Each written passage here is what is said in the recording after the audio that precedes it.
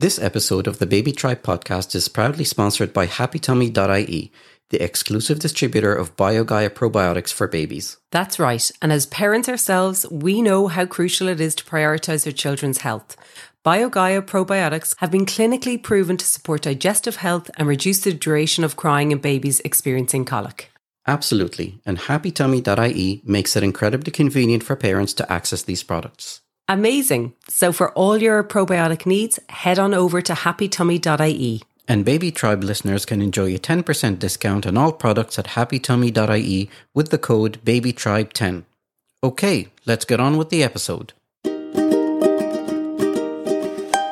Welcome to the Baby Tribe podcast, where we will explore the beautiful chaos of parenthood and discover the joys and challenges of nurturing our little ones. We are your hosts, Katie Mugan and Afif El Kafash.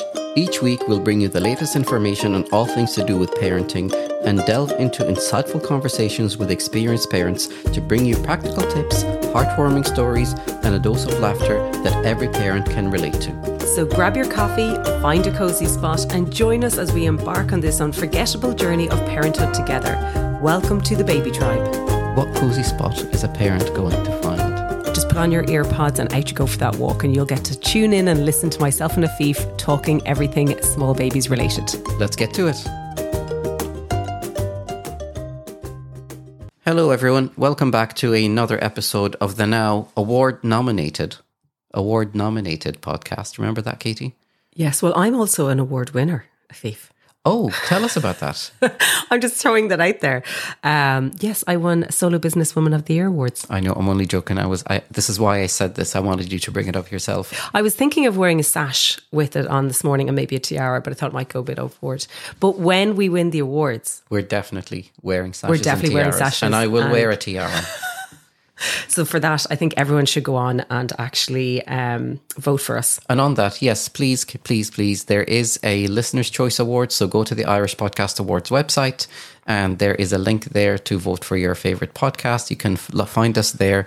All registered podcasts in Ireland are eligible for this prize. So we're up against literally everybody else in the country. So please consider voting for us. We would love you forever. We're like two little fishes in a big pond. Yes. Congratulations. Thank you. Well deserved. I'm really happy for you. And it couldn't have happened to a nicer person. But I do have a bone to pick with you because you think that your buddy is cuter than my buddy. Yeah, so I have to say now, Afif's buddy is like the tiniest little dog. dog. We're talking about dogs now. Dogs. Yes. Dogs. Is the tiniest little dog, and you could actually literally stand on him. But he is like Afif's third child. Actually, hate to say it about the kids, but I think he's your favourite at the moment. I openly admit that he's my favourite. Yeah, there's no ambiguity about that whatsoever. However, my buddy, this is so random. We both have two dogs with the exact same name. Like, that is freaky. But also, I have to say, my buddy is hairy. He's gorgeous. He's a bit of a yapper now out in a walk. But other than that, he sleeps 20 hours out of 24. Your buddy is not cuter than my buddy. I think we're going to have to do a poll, Afif. We're going to have to stick it up and see whose buddy is cuter. I guarantee my guy's coming out the best. Okay, we'll put a poll on Instagram later on today and see who wins. Absolutely. Anyway, what are we talking about today? We are going to talk about baby monitors. Now, not in the kind of idea that you think of the baby monitor for sleep and just as in, how do you say it, Afif? Like not a video camera, but like... Yeah, so there, I suppose... There's different types. Yes, when I initially approached Katie about this topic to talk about, she was sort of in favour of, or didn't have anything against the traditional baby monitors. Yeah. So there are, I think, two different types.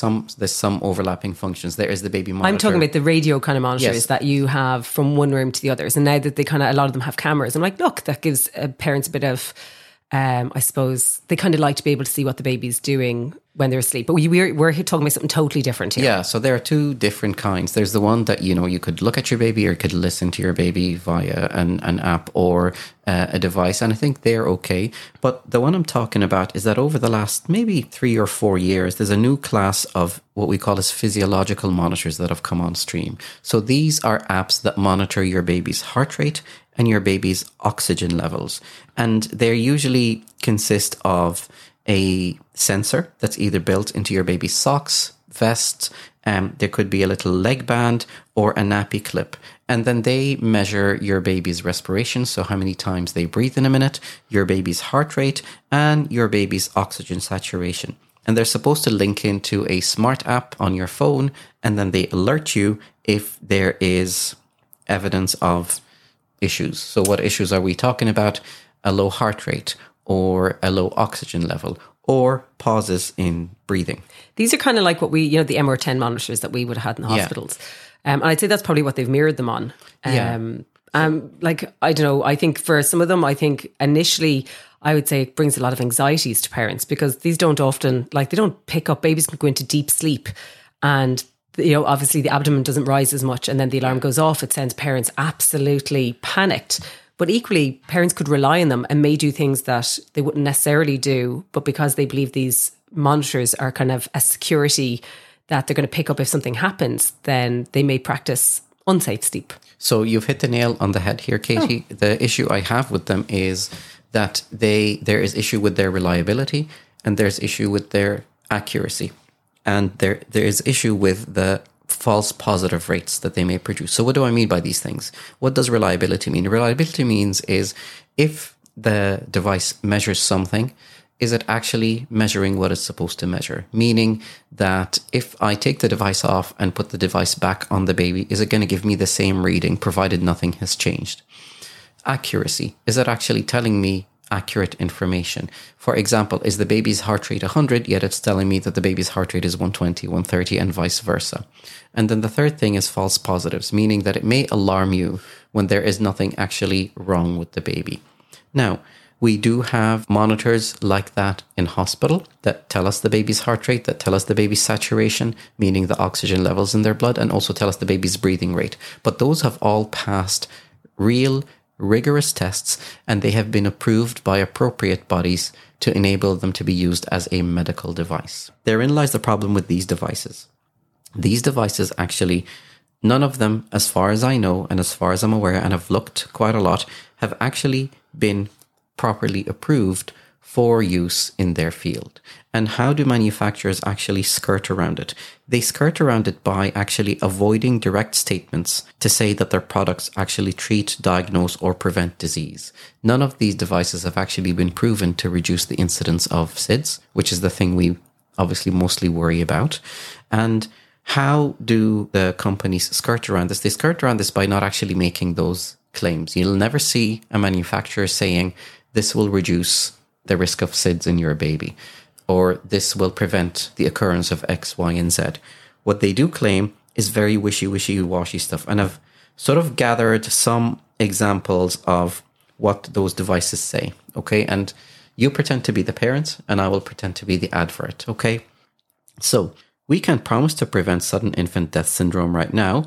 It is an unknown issue. However, we believe that notifying parents when something goes wrong maybe can help. So in other words, it's going to alarm if anything happens. So my baby's not going to end up with yes, hopefully with sudden infant death. And here's another one. This is one that is relevant to ones that are like put in a socks or a leg band.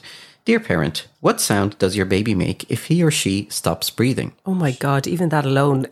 Horrible. And then it says stuff like, our product should be used every time your baby could go to sleep. And then these kind of direct-to-parent advertising strategies will stimulate unnecessary fear, anxiety. I mean, if I told you that you should put this on your baby every time they could possibly fall asleep, gives the impression that falling asleep is a dangerous thing. That we need to monitor your baby throughout their sleeping journey. And the one that really kind of bugs me is this one. Now listen to this. If you're wondering what the benefits of using a baby monitor are, a baby monitor will, now listen to this very carefully, dear parent, will enable you to have peace of mind that everything's all right as it tracks their breathing and movements whilst you continue about your day. You'll be able to check on your baby without disturbing them with interference such as turning on the lights or making sounds. And it can also be helpful for sleep training your baby. Wow. So it already tells you don't need to check on your baby anymore, because you can just check your phone. You don't need to even go into your baby's room and turn on the lights, because you can be sitting 2 floors down or 1 floor down in your living room and make sure that everything's okay. I think that's actually a very dangerous message. Very to send scary. out. And then they have these statements that make them look that they've passed some sort of an approval, such as midwife approved. I'd love to meet that midwife that approved this product. No slight on midwives whatsoever. I just think that this is not. But in fairness, that could be just somebody that's made a comment going, that's a really good idea. Yes. And then they have things, and this is in Ireland, by the way. If I told you as a parent, this product is HSA and FSA approved, what would you think? Well, it's nearly so closely linked to HSE, and it's a safety award. It is not. So basically what HSA and FSA approved is, and I looked this up, is that these are covered by insurance companies in the United States, that you could claim money back on insurance. So this is actually irrelevant for Ireland. Wow. This is a United States... Sounds good though. Insurance thing. Sounds amazing. Oh, this is FSA approved. Therefore, it must be safe. So this is the issue I have, is that there is this sort of underhand misdirection there towards parents. Now, I'm gonna butt in there, because I know that there's going to be a lot of parents going, well, actually, I found it really good because it gave me the peace of mind. Because in fairness, there's a lot of parents out there, and I can speak, actually, my brother had expecting twins back in, I suppose, it must be 13 years ago now, and they lost one twin at 25 weeks. So when the next one came, she was obviously very small, there was a lot of complications, but they used one after because it just gave them the peace of mind. But as I said to them, you're not letting her out of your sight anyway. So what is the purpose? And by giving people the reassurances, saying that these make it safer, you're probably going to do things that you wouldn't generally do had you not got that machine linked to them. And it causes a lot of anxiety. Like, they go off all the time, and that sends parents, oh my God, their anxiety levels sky high. I was going to get onto that, and it's a very important point you make, is that I think it's giving them a false sense of security rather than a real sense of security. There is no evidence that these devices actually reduce the chances of SIDS. There's no evidence to show that they will prevent SIDS or reduce the chance of SIDS. But they heighten anxiety levels. There is ample evidence to show that they will actually create undue anxiety, because a lot of the time there are false positives. What does a false positive mean? It means that there is an alarm when there isn't actually anything wrong. And what is happening on the ground is that these devices can sometimes lead to a cascade of unnecessary consequences. You see this alarm going off, you think there's something wrong with your baby, you bring your baby to hospital. Sometimes the hospital feel obliged to do certain tests to rule out things that may have been there. So you'll end up with a baby that's getting blood tests, that's being put on antibiotics, that's getting x-rays, maybe sometimes head scans. So it leads to all this cascade of sometimes unnecessary investigations that they generate a lot more anxiety, I think. Absolutely, I agree. Yeah. And on the flip side, there is also evidence demonstrating that these devices may miss true issues that are gone wrong. So it may miss the fact that the baby's not breathing. They may miss the fact that the baby's oxygen levels are low, and they may miss the fact that the baby's heart rate is low. And the final point I want to make is, if you actually think about it, what is the normal physiological variations of heart rate and blood oxygen levels in healthy, normal babies? We know that when we monitor healthy, normal babies in our unit for whatever reason, they do have normal dips in their heart rate, sometimes to levels that are under 100. Yep. And sometimes they could have certain pauses in breathing, and their blood oxygen levels can fall. So this does happen in normal babies. So sometimes it may identify normal physiological variations and present them as something that is wrong that needs to be addressed. And then that poor parent in the middle of the night thinks there's something wrong with the baby, rushes to hospital, then all these tests are done, when actually there was no need at all. Yeah, and I think there is sometimes scope for using devices like this in certain situations, as probably the one you've described, but I definitely would not advocate their use in the general population, because I think they actually create more issues than they solve, and they are never a replacement for safe baby sleep, which we'll talk about next week. Yeah. And keeping an eye on your baby yourself and trusting your instinct. See, that's where I think, like, even for my brother, as I said, you have the baby with you all the time anyway. So what is the purpose? Like, look, you can see if there's something, because in fairness, the baby was sleeping in the same room. And realistically, we know for safe sleep, and we talk about this next week, your baby's going to be with you for the first 6 months, and most will be anywhere between 6 months to a year in the same room as the parents. So like for me, those baby monitors, like for my first, we only had the radio one, do you know, that kind of way. But that was only more as they got older. So I could hear, if just in case I didn't hear, but the doors are always open anyway, but that you could hear the child, you know, call or give out or look for you. But I mean, the video monitors some people love. I mean, if I was asleep, I'm asleep. I'm not really looking at them. If I'm going to check them, I'm going up to check them anyway. So sometimes I think I think it's brilliant that we've moved with technology. I think it's fantastic. And you're a real techie, so you definitely agree.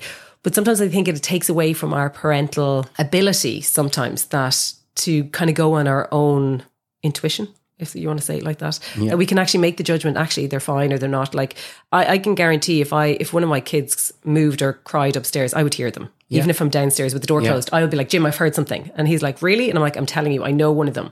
And you're guaranteed that they're up. Yeah. And all of these things put doubt in your ability as a parent to look after your kids. So that's the issue I have. Like they can help, but I just don't want them as a reliant. And that's why I do think these kind of monitors, I see more and more parents use them. And I do think it creates a lot of anxiety. Great. So I think we both agree on this one. Yeah, we're on the same page. Same page this time. Amazing. So time for our guest today. Yes. Who do we have on today? I am so excited about this one, Afif. We have the one and only award-winning Melanie Murphy join us today. Melanie Murphy is an award-winning lifestyle YouTuber. She was actually one of the OG YouTubers, believe it or not, Katie, that started the YouTube channel over 10 years ago when YouTube first started. Yeah. And she has since amassed over 700,000 followers on her YouTube channel. Wow. And also amassed nearly 80 million views to date, believe it or not. We could learn a thing or two off Melanie. Absolutely. She's also a best-selling author of 3 books, and she is from Dublin, Ireland, where she lives with her husband and 2 children. Melanie's YouTube content is about life, relationship, motherhood, sexuality, confidence, and mental health. And you can tell why this has attracted thousands and thousands of followers. She's also very prolific on Instagram with well over 100,000 followers as well. She was named the Blogosphere's Influencer of the Year in 2018 and Best Social Media Star in the 2020 Gossies. She also did a short film. It's called Choice, about abortion in Ireland, which premiered at the Buffer Festival in 2017, where it won the Excellence in Cultural Experience Award. So Melanie, thank you so much for joining us on the Baby Tribe podcast. We are so happy to have you here. We are going to chat about all things to do with parenting and things like that. But for people who have been under a rock for the last 10 years, tell us a little bit about yourself. It's so funny. Nowadays online, I feel like you can be really well known in a tiny corner of the internet and nobody knows you anywhere else. So when I started YouTube 10 years ago. I was doing a degree in education and training at DCU, and I just started this as a hobby after doing a lecture where we had to record ourselves giving a lecture and then grade ourselves on how well we did teaching. And I had this like rash on my chest. I was like banging into the table really awkwardly. I was sweating. And I remember when it finished, I was like, I am not ready for this. I'm really bad at public speaking. I couldn't project my voice. I was just very boring. And so one of the main reasons I started a YouTube channel was to just loosen up with speaking, because at the time it was like people posting about their lipsticks or their lunch, and it was really it was not a big household thing, YouTube. And so I started doing that, and I was getting, a couple hundred views on my videos and stuff, but it was really bringing me out of my shell in a way that like I was able to kind of practice my presentation and talk about things as well. That I suppose I lived with my dad and my brother and my ex at the time as well. So it was like a load of lads and they were not interested in any of the things I wanted to talk about. So I kind of found this little kind of online family, and it grew quite quickly when I started talking about stuff like my acne and things. And just like back at the time, if one of my videos got 1 million views, there'd be a newspaper article about it. So it was that'll make you think like now your neighbor gets 1 million views on their video, like everyone posting on TikTok and stuff. So the internet was just really different back then. And if I went into Dublin, people would be coming up to me constantly and, you know, wanting pictures with me and stuff. So it did feel really different. And I much prefer it now. Like, I much prefer it now where I can kind of go to the shop and I don't feel like I'm some, you know, well-known person in Ireland. It's like I'm well-known with my internet following. And so I just kind of kept going, and I started getting to, you know, work with various companies. Like, I used to mention this makeup that was good at covering acne that I had been using for years, Vichy Derma Blend. And then Vichy reached out and they were like, do you want to be like in one of our ads where you're putting it on your skin because we need someone with acne? And I was like, you're going to give me money to do that? What? So for me, in my early 20s in university, like, I was on back to education. So I was living off €188 a week. And this was like massive deal for me. And then as well, I started getting money off the ads that would show on the front of my YouTube videos. So essentially, like, the past 10 years, I've kind of been sharing content. It's evolved as I've gotten older. It's changed so many times, from, you know, fitness journeys, like getting out of a relationship, being single, relationships and dating, getting married, becoming a mother. Like, it's gone on a you know, mad roller coaster, and it's lovely to have all that documented. But I write as well. I've been writing books since 2016 and publishing with Hachette Ireland. So it's been really cool. But it still surprises me every day that it's my job. And on that, in terms of the reach that you describe, I mean, you have close to about 700,000-800,000 followers on YouTube. Yeah. And you said something that, you know, your next door neighbor could get 1 million views, but I think they're a different kind of view. They're a different kind of engagement. If you get 1 million views of something that lasts, you know, 5-10 seconds versus 50,000 listens to something that you talk about for an hour. So you're engaging somebody for an hour, you're engaging somebody and they're listening to you and they're invested in what you say. I think that has a much bigger impact than a reel that goes viral on Instagram or TikTok, because like you said, everybody could get that. But if you're able to maintain a following over a 10-year period, that's an amazing achievement. And you were talking about the reach. I mean, it's funny how algorithms on social media work. They're scary. I obviously wasn't aware of you for a significant period of time until you started talking about motherhood issues, parenting issues. And then Instagram said, you know, Afif, you might like to follow Melanie now because she's talking about it. And that's how I came across you. So I think it's evolving constantly and it's constant in flux, and you're attracting more people now that you're, you know, dealing with something that affects pretty much most people. Yes. And I suppose I want to jump into that now, if that's okay with you. Yeah. And I know you are very, I think rightly so, private about your baby, so we're not going to mention their names, but we can talk about them in general, if that's okay, and your experience. Toddler and baby. Toddler and baby. So you became a parent to toddler about 3 years ago at this stage? Yeah, he's nearly 3. I had my first during the pandemic, so in 2020, and my second January early this year. So I'm very much in like the trenches of that stage. Yeah. And did you feel prepared for the birth of your first?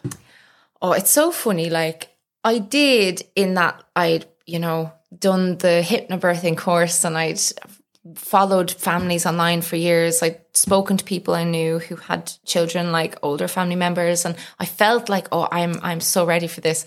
But it's not something I think anyone can prepare for.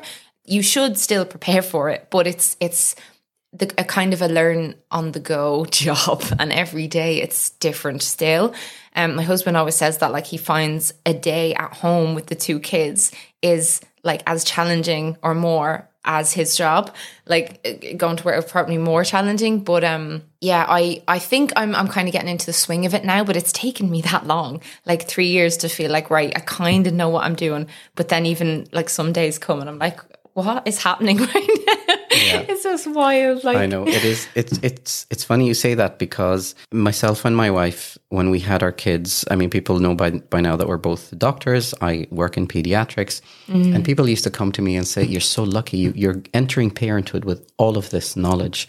And I used to tell them, no, I actually haven't a clue about my daughter. I haven't a clue about raising my daughter. And my wife used to be told, you're so lucky to be married to a pediatrician. He must know everything. They're all different. And she used to tell people, no, he's fucking useless. He doesn't know. He actually doesn't know anything. I think it's maybe comforting for people to hear that everybody starts from the same baseline when they become a parent. Yeah. And you talk about how full on it is. We used to joke about, I'm going to hospital to do a 24-hour shift to have a break from the children, you know. It's much easier to actually do that than minding two monsters. Literally, like toddler and baby. So that's so funny that you would say that, because like that is even shocking to me, but that it makes me feel less like, I don't know, crazy. Like sometimes I feel like, am I just crap? Like, why am I finding this so difficult? And it's not the kind, when you use the word difficult, I don't think people can even contextualize that or like understand what you mean by that. Like, I've done, a degree, I lost 60 pounds, I've quit alcohol, I've gone through really horrible breakups, like, but the day-to-day of trying to juggle the needs of two kids at very separate ages and trying to like make sure that they're both, because they become, I'm not saying that like I don't exist and they're all that matters, but like they are everything to me, and I can't even think of I'm trying all the time to like remind myself my needs matter, because I can't be the best mother to them unless I'm looking after myself. But at the end of the day, when I look at like the way I am moment to moment, I'm like, what do they need? What do they need? What do they need? It's like something lights up in your brain, and you can't, any thought I have is side by side with my kids. What are they doing? How are they? What should I be doing for them right now? So like, that is just something that like no book or podcast or anything can help prepare you for. But it does comfort you to hear other people say that. Yeah. And to talk. So that's why I find the internet, like podcasts like this and YouTube videos and everything, so unbelievably comforting. And it traverses everything in your life. I mean, what we're doing now is a case in point. I mean, I had to come to your house. Yes. Gladly so that you can be close to baby that you're breastfeeding and things like that. And they sort of almost dictate your life and everything you do in the early phase. And we were talking off air in that, and people hear this all the time and they say, yeah, right. But I mean, it is a temporary or a certain phase in your journey with them. Yeah. It's a season, and it changes so quickly. It really does. And I'm talking now from the other end of people have heard me give out about my kids, jokingly most of the time. They're 15 and 12 now, and they're almost independent. So you barely spend time. And this is, people often tell me, how do you have the time to do a podcast and to do this and to do that? It's like, my daughter's 15. She doesn't even want to talk to me. She barely wants to talk to me. So that's why I like to talk to other people and document it, I came back round to my dad. I think I was like 20. I came out of that teenage bubble and I was like, you're my best friend again. Yeah. But I remember I didn't talk to him for years. Yeah. Just, what do you want for dinner? That was our conversation. Exactly. So tell me, what surprised you the most the first time you had toddler? The biggest shock was that it's not linear. Their development isn't linear. I thought, once he's sleeping like this or once he's eating like this or whatever, that it'll just stay like that. And I feel like from when they're a baby, right up, like there's ups and downs all the time. And, he wasn't sleeping through, when people say that, like he wasn't sleeping through until he was 21 months old when I night weaned him. And I only night weaned because I was pregnant and it was becoming really painful and I was exhausted and I didn't want to end up tandem feeding because I knew that would mean I couldn't work. It's just I just wouldn't know how to juggle that. I just think people who do that are incredible. But so the fact that like I just had this image of like putting a baby to sleep as you get in a rocking chair and you do this and then there's sleep and then you lay them in their bassinet and then you walk away and I just had such a different image, I think. And I thought once they'd hit a milestone of whatever, that it would it wouldn't dip back down. But there was like, when they talk about sleep regressions, I've been trying to with my second baby, trying to retrain my brain to think of them as progressions. Like it's a stage they're going through to be able to ultimately sleep better.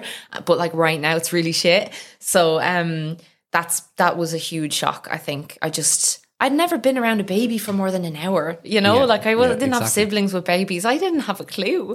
It's just someone handing you a baby, like, or figure it out. Yeah, you learn on the job. Exactly. Yeah. And then I want to bring you back to when you actually had your first baby. You mentioned that it was during COVID and during the pandemic. Yes. And bringing you back to maybe the first time you were in the hospital, did you feel supported there? Did you have, and we maybe talk about the contrast in the experience between The two births. Oh, yeah. That's a whole conversation. So my first birth, the labour was great. I felt very like in control, and I felt capable of kind of riding it and stuff.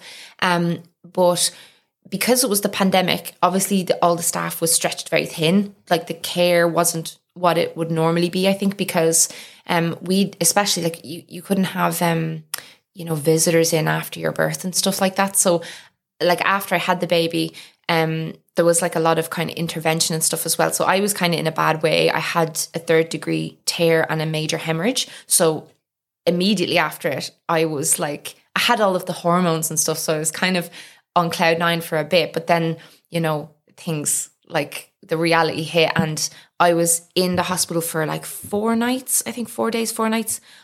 For 5 entire days, I didn't sleep. I had a nap. So I was hallucinating, and it was, I think I had the biggest mental breakdown of my life on the way home from the hospital. I was so anxious. It's not that I wasn't supported, because when someone would come to me, they were amazing, but I would press the button in the hospital, and for someone to like hand the baby to me from the little glass the cot, and no one would come quick enough, and I couldn't handle the cries. So like I then was like, right, I'm not going to sleep, because I don't want to have to put him back in there and then not be able to reach him, because I had a catheter in, so I couldn't really get in and out of the bed.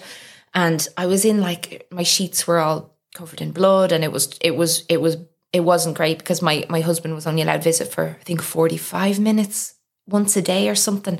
And all I wanted was my parents, my family, my siblings. Like I just wanted people to be there so I could trust them to hold the baby, and then I could sleep. I wanted someone to hold him, but I didn't want the staff to hold him, because at the time I heard one of them coughing, and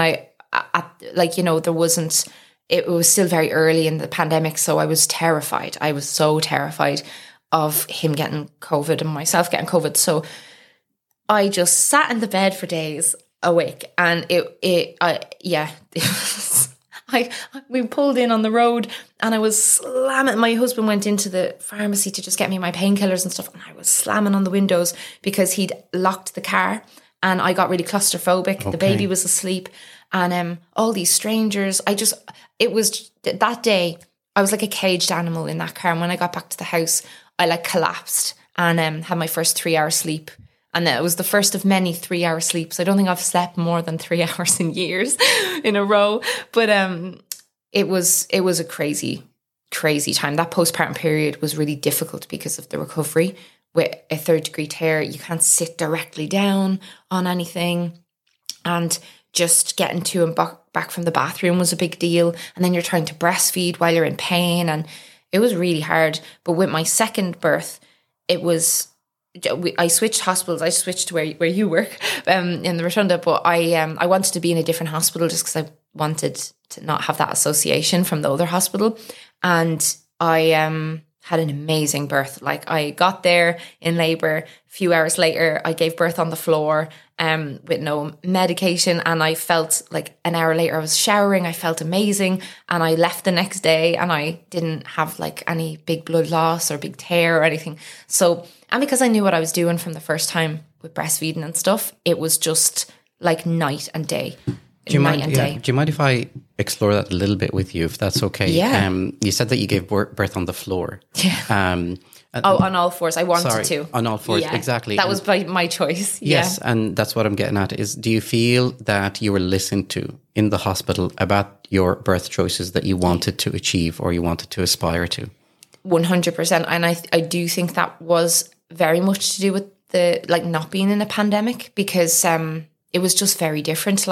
During my first birth, I think there was a bit more pressure to I felt anyway, for me to not be there so long, because I was in labour for a long time.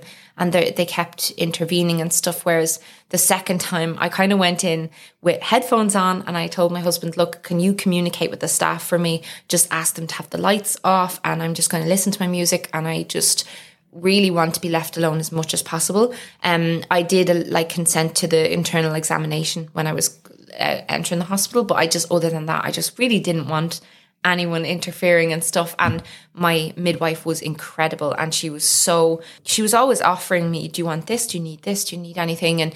And she just trusted in me to leave me at it. But it was really funny because we were expecting like an average size baby based on the scans. Yeah. And my baby girl was 10 pounds. Amazing. I was like literally on my all fours. And they say that you can't remember the pain of birth and stuff. And I have footage of myself giving birth, and I still can't remember the feeling of it. I have footage of her head coming out. My husband held the phone over here and was looking at me up here because I wanted to see it.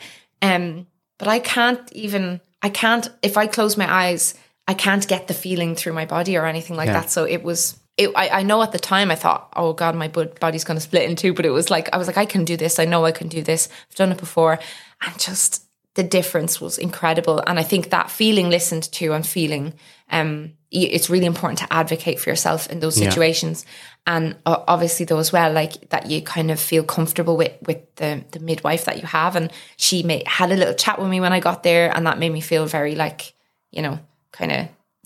even though I was with my headphones. But you mentioned hypno-birthing at the beginning. Did you find that helpful? Really helpful.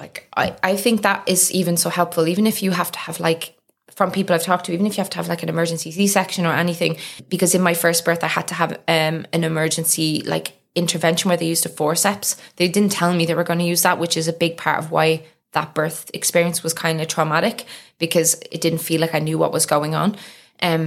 But as it was happening, I was in my head, and my brain was doing this. If anyone watching or listening knows Game of Thrones, I was Khaleesi on this dragon, and she was going up into the sky and going over a cloud and then coming back down, and that was each contraction wave was and I was roaring in my head. I was like, rah, and that was this weird. It was like a computer game as well. It was like an old side scroller, pixelated computer game, and that's the image my brain conjured up to deal with contractions. But it really helped, and I had the positive affirmations playing, and I was doing my breathing, and I think it just kept me calm. And I think knowing that you have control over how you react to what's happening.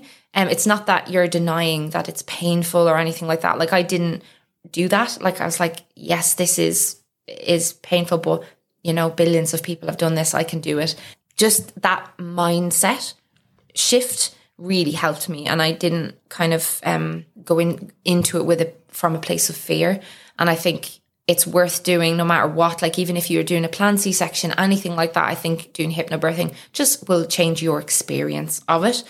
And I did a course called the Positive Birth Company. And I was I think it was 40 quid, but it was the best 40 quid ever spent. Okay. And it helped my husband as well to be a good birthing partner. It's a great description of how hypnobirthing has helped you, because I think a lot of people have, and I have to confess, me included, a different idea of what hypnobirthing is, but you describe it brilliantly. It's not denying anything, but it's actually helping you, I suppose, contextualize and understand what you go through, and accepting it and moving on and using it to help improve your birthing journey. Yeah. It's kind of I remember in therapy one time years ago, this idea just really stuck with me of seeing your emotions laid out, or as if it's someone else experiencing the emotions, and knowing that you can react to your emotion. You can choose how you react to it. So kind of almost taking a breath, and it's called metacognition. So that kind of with hypnobirthing, I was it doesn't mean I'm going to be this is going to be, I'm just going to go and the baby's going to come out. It was more of a case of being in the right mindset for it, like a marathon, treating the birth right, I'm going to prepare for this marathon by eating certain things, drinking certain things, sleeping. I felt hypnobirthing is kind of just a good prep for the birth, no matter what. And then, even if you have a poor, or not poor, but not what you wanted, if you don't have the birth outcome that you wanted, it's possible to still kind of stay in control and to still experience it and still be there for it and present for it and to, you know, be in a good headspace after it, because obviously then you're handed a baby. So like the birth, you spend your whole pregnancy building up to your birth, and you don't spend any of it planning for the next 18 years. Yeah. It's so funny, because as soon as it was over, I was like, oh, now what? I didn't look into babies at all. Yes, exactly. And it's a brilliant segue, because I want to talk about the now what now. In the line of work that you do, you're not at a luxury to take 6 months off or a year off or whatever after the birth of your baby. You pretty much went back to work almost immediately after. So can you tell us a bit about that experience? See, I do feel privileged though that I can choose when I do work in and around my baby and stuff. I don't ever want anyone to think that I'm not like extremely grateful for how flexible my job is, but I like had brand deals and things like that I had to get working on and post in a couple of weeks after birth, and I just was not able or ready, but I just had to do it anyway, because with my job, if I took 6 months off posting anything, I don't know what I would come back to. It's not like any other normal job, and I think a lot of people who are self-employed in creative industries feel that way, that they don't have that option. It's just not. I didn't entertain it for a second, because I was like, I can't take time off.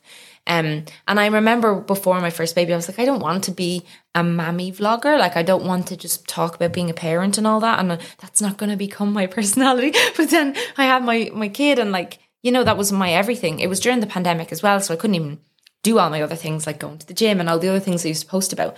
So I was just kind of like, you know, I'll turn my experiences into my content. That's what I've always done. It'll be easy. But it wasn't easy, because making content, like so many things have to line up. Even this, like you got here, my dad was bringing my son to the beach. I fed my daughter, and then my husband goes to put her asleep. So I had to be on my husband's day off. I had to have someone around for my toddler, for us to have silence to film. Like, it's so chaotic, and it's actually becoming harder now that my baby is at that baby stage where I can't just lay her down and do some emails. A lot of my work is admin. A lot of it is like stuff people never see. And a lot of things that I do, like, you know, I'm going on a TV show during the week, reviewing a book, and like I'm trying to fit in all these things in and around my actual posts. And then the posts that you're doing that aren't sponsored, you need to keep them regular, so that if someone wants to work with you, it's not like everything you post is sponsored. So there was a lot of things in my mind that I was like, how am I going to do this? And I'm still figuring it out. Like, I'm still, every day is like, you know, last night we were doing, you know, like 10 minutes before I went to bed. Like, and I kind of just work when my kids are asleep, right before bed, and then on my husband's days off. So it is part-time very much, but when you're a full-time parent, it doesn't feel like you're not working, or that you're working part-time. I feel like I'm working more than I've ever worked in my life. Absolutely, because you've the two little ones to look after as well. And it seems to me, and I don't want to put words in your mouth, that you actually do feel supported and get a lot of support to maintain doing massively, that. Yes. Yeah. Like I have an amazing husband who is like such an amazing dad. He's so hands-on. And then my father and his mother are the two kind of people that we would feel like we can always rely on them. My mother-in-law minds my son for like a few days a week for a few hours, and my dad would be brilliant with him at weekends. Like, you know, they get on so well. He loves like playing with him and stuff, but it just gives me that bit of extra space to like fit in work. And I can't even fathom not having them. Like, I don't know how people should never have to do that without, you know, and I think that's why, like, as a society, we need to figure out how to bring the village back and the sense of that. Because even with me and my husband and the two other people to two kids, it still doesn't feel enough. Like, it still doesn't feel like, you know, on days when, if there's a family gathering, it's so incredible when there's loads of people all looking at the kids and they're all being passed around. Because it's like, you don't feel like it's this huge responsibility or this weight. But when it's just one adult or two adults, even when kids are trying to learn to walk and crawl, like you're just, that's your full-time thing. And you need to be so focused. It's like laser focus. So I just think it's the hardest thing in the world to do on days when it's just me and the 2 kids. That is so difficult. And I think women who choose to be stay-at-home mothers just don't get nearly enough credit. And there's this attitude that they're not doing anything. It's like, oh, so you don't work, so you don't really do anything, do you?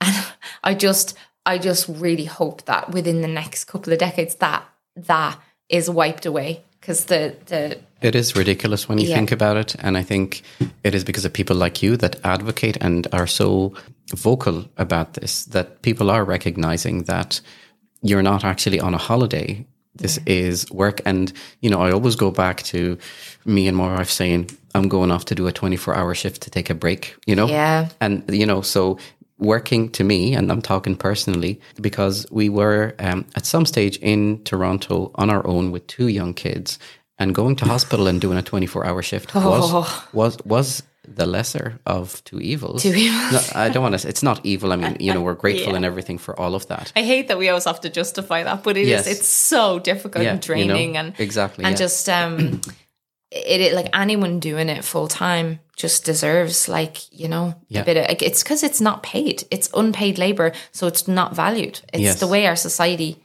views things now. It's like the more money you're earning, then what you're doing must be the hardest thing. And it's like, it just doesn't work like that.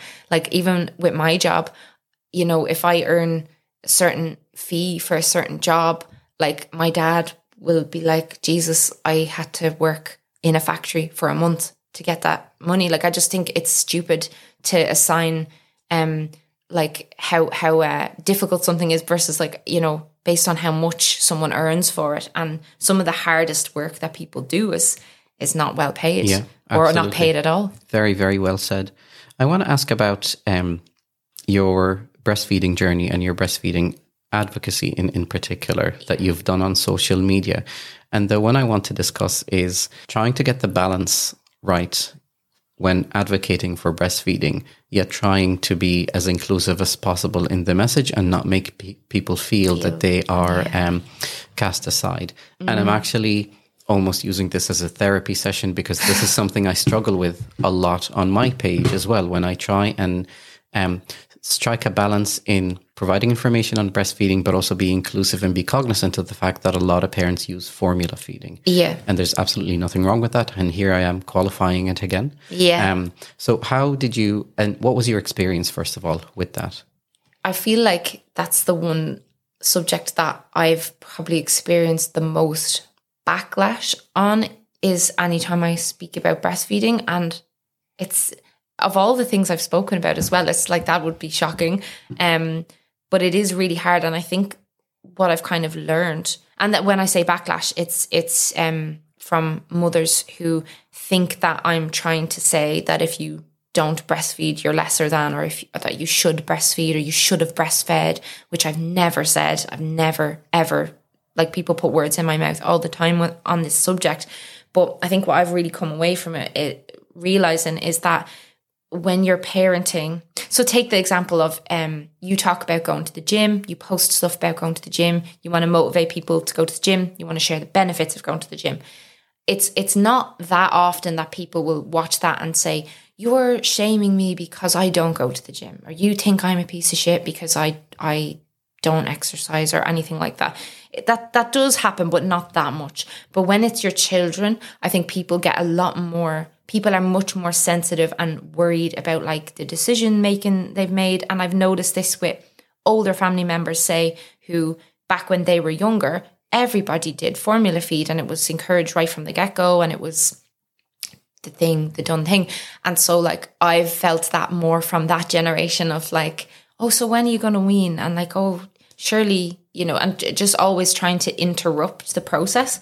And I think in Ireland, our rates are quite low as well. So that must be, like, still a kind of because even me, I only breastfed because I saw someone on social media talking about it. So that's why I know it's powerful to talk about this online, and it does influence people. And I've had people reach out who are breastfeeding even, you know, a year down the line because of my content. So I know it's worth talking about, even though I get this backlash. But I think when you're talking about parenting decisions, I've just noticed that, like, you're never right. You can't say anything right, because or you're always going to makes people, even though they might not mean to, they're viewing your decision on what you do as a judgment on their decision when it isn't. And I've tried to just like accept that sometimes if I could make a post about breastfeeding and the benefits of breastfeeding, and someone will see that and take that to mean what I did is wrong. You're talking about breastfeeding prevents these things. Therefore, if I didn't breastfeed, I'm going to cause these things in my child. And I've never said those things ever. And it's really sad, and really, I'm trying to reach people who might not even have been pregnant yet, and then there's also the issue that like, it's not even just people who don't want to breastfeed. It's a lot of people have tried and it didn't work out. That's important to highlight, I suppose. It's not always a choice. And that's like, it's just something we need to talk about. But it's really difficult because you need to have an entire conversation around it. And it's kind of hard to put up a post without adding in a million different layers of context and disclaimers and everything like that. No one would listen to it then. So you're trying to get the information through and not have it all convoluted, but like also you're always going to get that feedback, and it's just it's hard. It's hard to talk about it. It makes me not want to talk about it, but then I think we need to keep talking about it though, but also, acknowledge all the challenges and all the difficulties. And like you said, sometimes put it in context. I could talk to you forever, but I want to maybe see and finish up to see if you have any advice to future, I suppose, parents in business in particular that might have the luxury of taking a lot of time off after work. And what would you advise them to do in terms of, preparing for the dual role, managing the family while maintaining your position, or even achieving growth? I mean, you've alluded to a lot of it as we were chatting, but anything in particular? This is something, it's the kind of advice you never want to hear, is it? But for me, addressing certain lifestyle habits has made juggling everything a lot easier. And it's the kind of stuff you just don't want to do. Like, not eating right before you go to bed, going to bed really early, going for walks, and like the kinds of self-care things, the kind of boring things, they just make the process less agonizing. Because if your body's functioning properly and your mind is sharp, so like educating yourself and listening to podcasts and stuff on nutrition and sleep and all the boring subject. I don't find them boring, but I know a lot of people, they want the comforts and they want the things like that. But I just, for me, sometimes even if I'm exhausted, getting on the floor and trying to do push-ups or trying to do squats or do my little workouts, they actually give me more energy and make it more possible for me to get things done.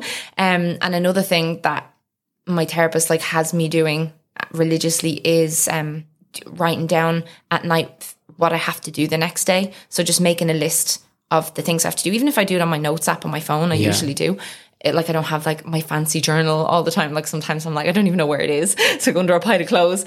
But writing out what I have to do the next day always, and then writing out things I'm grateful for, just keeps me in a decent headspace. Because it's very easy for me, if I get into a bad headspace, to be fuck it all.